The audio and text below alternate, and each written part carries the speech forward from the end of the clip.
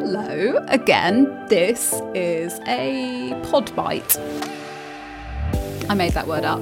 It's a marketing nibble for busy people, a new addition to the Just Bloody Post-it podcast series. And it was producer Susie's idea. She said, let's give some short episodes a try. This is why it's nice to work with other people. They have good ideas. No one person can have all the ideas. So let's see if we can make this little thing work. These episodes should be about 5 minutes long on topics that are going to be relevant for small business owners and big dreamers who are posting on the internet. I'll pick the subject, or perhaps something in the news will make it obvious what we should talk about, or get in touch. Tell me what you want to hear. I would love that. I'll pop ways to connect into the show notes. So, Just Bloody Post-it Notes, episode 1. How much of yourself do you have to share to connect with your followers and get results? The short answer is not a lot, really surprisingly little, but some. You have to give us something to go on, some way to contextualise and understand you and your work so that we can decide whether to trust and buy from you, to pick you over someone else who's offering the same thing. This is something that gets people into a pickle. Talking to my clients, they fall into these kind of camps. Maybe they are really private and don't fancy sharing and find it cringe, or they don't mind the idea but think, surely nobody is going to be interested in my boring life, or they're paralysed by just not knowing what bits to share. 3, not sure about sharing personality types. I think I probably used to be type 1, like who even does this stuff, but I have changed. Here it is.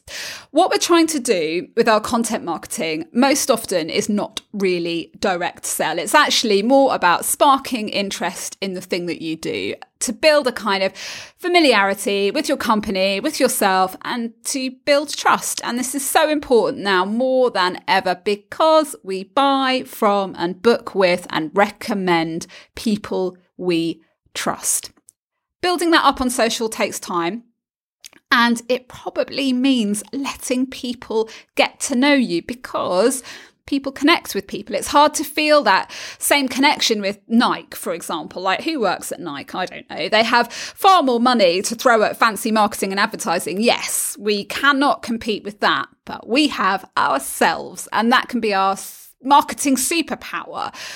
Content-wise, let's split it into 2 bits. First, because I think it's a little bit easier, business behind the scenes. Like, how can you share that? Talk about how you work, why you started doing what you do, where you get your stuff from, who your suppliers are, the other people that you work with, what you love about it and why you love it. Is really interesting to people who are also into that thing. Don't worry about the people who aren't bothered.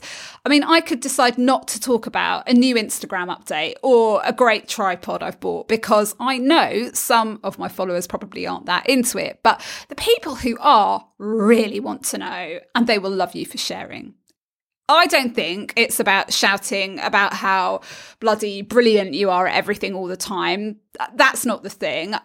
My most successful bits of content tend to be when I admit I've screwed something up. Typos, posts that have done badly, emails that went out at the wrong time, whatever it might be. My followers love it. It probably makes them feel more comfortable about working with me. So share your work, don't hold back, the good, the bad and the ugly, for a really different way of being business-like online. Go and check out Katie Leeson, who's the managing director of the agency Social Chain. So she's got a big job and a great podcast called I Shouldn't Say This But, where she gets real about things in the way that bosses don't usually.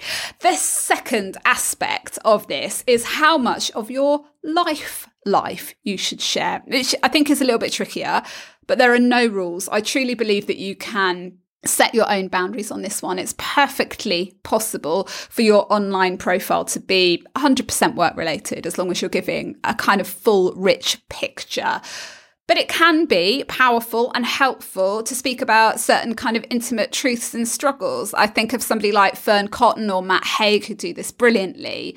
I share very little about my personal life. It's not why I'm on social media, and I don't think it's why people choose to work with me. But I mean, I'll tell you what kind of tea I drink.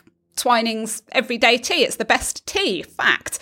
And that's enough. Just sharing these little things. We love the mundane and the ordinary. We love to see how other people are living their lives. Most folks who are active on social media will tell you they hold on to about 95% of their life and themselves. What 5% are you prepared to share? Let me know what you think. Is this something that you struggle with? Really cool about it? What do you love about how other people share themselves and their businesses online? I'd love to find some new accounts. Thank you so much for listening. There will be another Just Bloody Post-it note next week. Subscribe so you'll get a little notification when it comes out. You won't miss a thing. Thank you so much for listening. Bye.